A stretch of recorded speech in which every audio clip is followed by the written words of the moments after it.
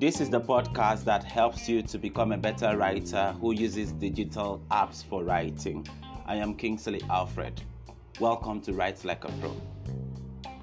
So last week we had an introduction to creative writing. If you hadn't listened to last week's episode, you should. Today we'll be talking about the 5 senses involved in writing. But for starters, I made a promise to answer a random question before beginning today's lesson. This is the promise fulfilled. Avathika Ann Matthews from India, I hope I got the pronunciation right, inquired to know about useful websites or apps that could help for lengthy write-ups. But this is the essence of Write Like a Pro, to teach you about digital apps and websites that can make you a better writer. Therefore, starting today, for every episode of Write Like a Pro, we shall drop a particular app or a website that could make you a better writer. So today, the app we'll be talking about is the Grammar Checker.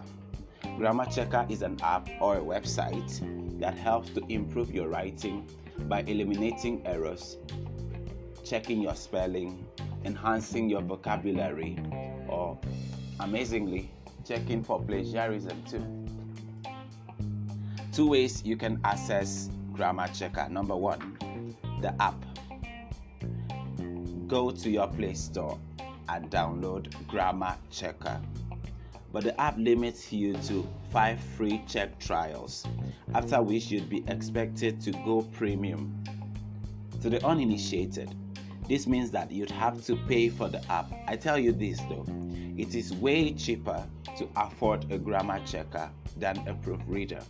However, if you can't afford it, use the website grammarchecker.net. Note, Grammar Checker is for final editing of your work. The website gives you a space to fill in 2,000 words you've typed. Thereafter, you click on Free Check. When you've done this, all the errors in your writing would be highlighted, and clicking the highlighted words or punctuation gives you a more appropriate word to fit into your writing. Also, you can download a Grammarly keyboard on your phone. This helps you to edit on the go, that is, edit while writing.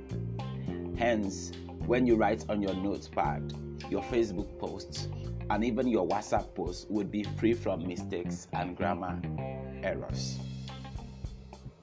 That will be all for today's app. I would like to hear from you and how well you used the Grammar Checker and the Grammarly keyboard. If you have any technical issues, you can reach out to me and I'll be very willing to help. It is essential that we appropriate all the lessons that are being shared on this podcast. This is the only way you can become a better writer. Fast forward to today's topic, the 5 senses involved in writing. I would assume that we are all aware of the 5 senses: the sense of sight, the sense of hearing, the sense of smell, the sense of taste, the sense of touch. It is very important that while you're describing in your descriptive writing, you should inculcate these 5 senses. Okay, starting with the sense of sight. What are you seeing? What should the reader see? The reader should be able to see what you, the writer, is seeing, what your character sees.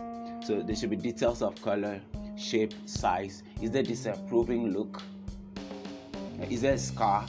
Are there chewed fingernails? But be careful with this one. You don't want to leave your reader with obvious descriptions like the grass is green. I mean, what else were we expecting the grass to be? So give your reader more visibility and imagination. Allow your reader's mind to go places. Let him or her begin to imagine this world that only you can see. Your character lives here. You created this world. Your reader doesn't. So it's high time they relocated. Number 2, the sense of smell. Smell is considered very nostalgic and has the ability to send a character to the past in the form of a flashback. So what if she perceived the smell of her ex-lover's perfume? Or maybe an aftershave that her father, who used to rape her, wore. And then we have the sense of hearing. and sound.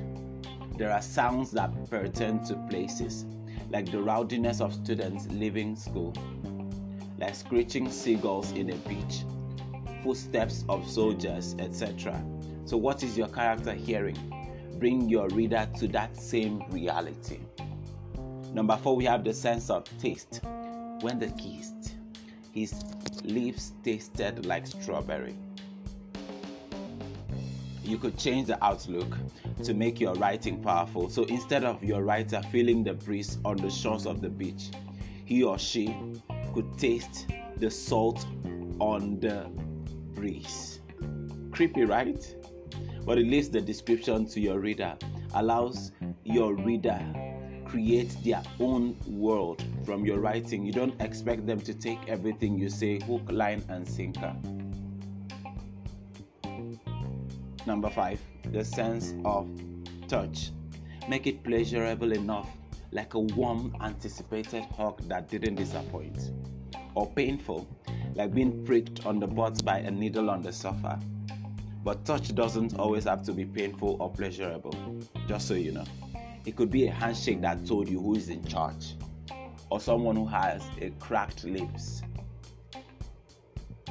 And finally, make use of the sixth sense.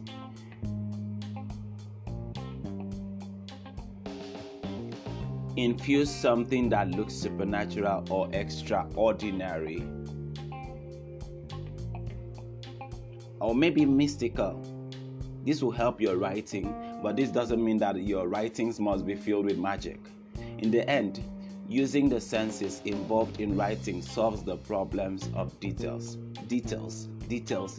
like a good gossip.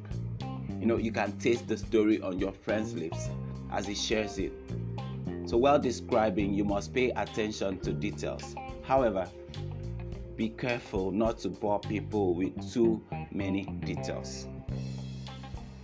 That'll be all for today's episode of Write Like a Pro. I hope you enjoyed it. Have a wonderful week. I'll be expecting to hear from you. You can write to us on iwritelikeapro@gmail.com or send us a WhatsApp message +234 805 102 3024. Thank you for listening and have a wonderful week. Bye.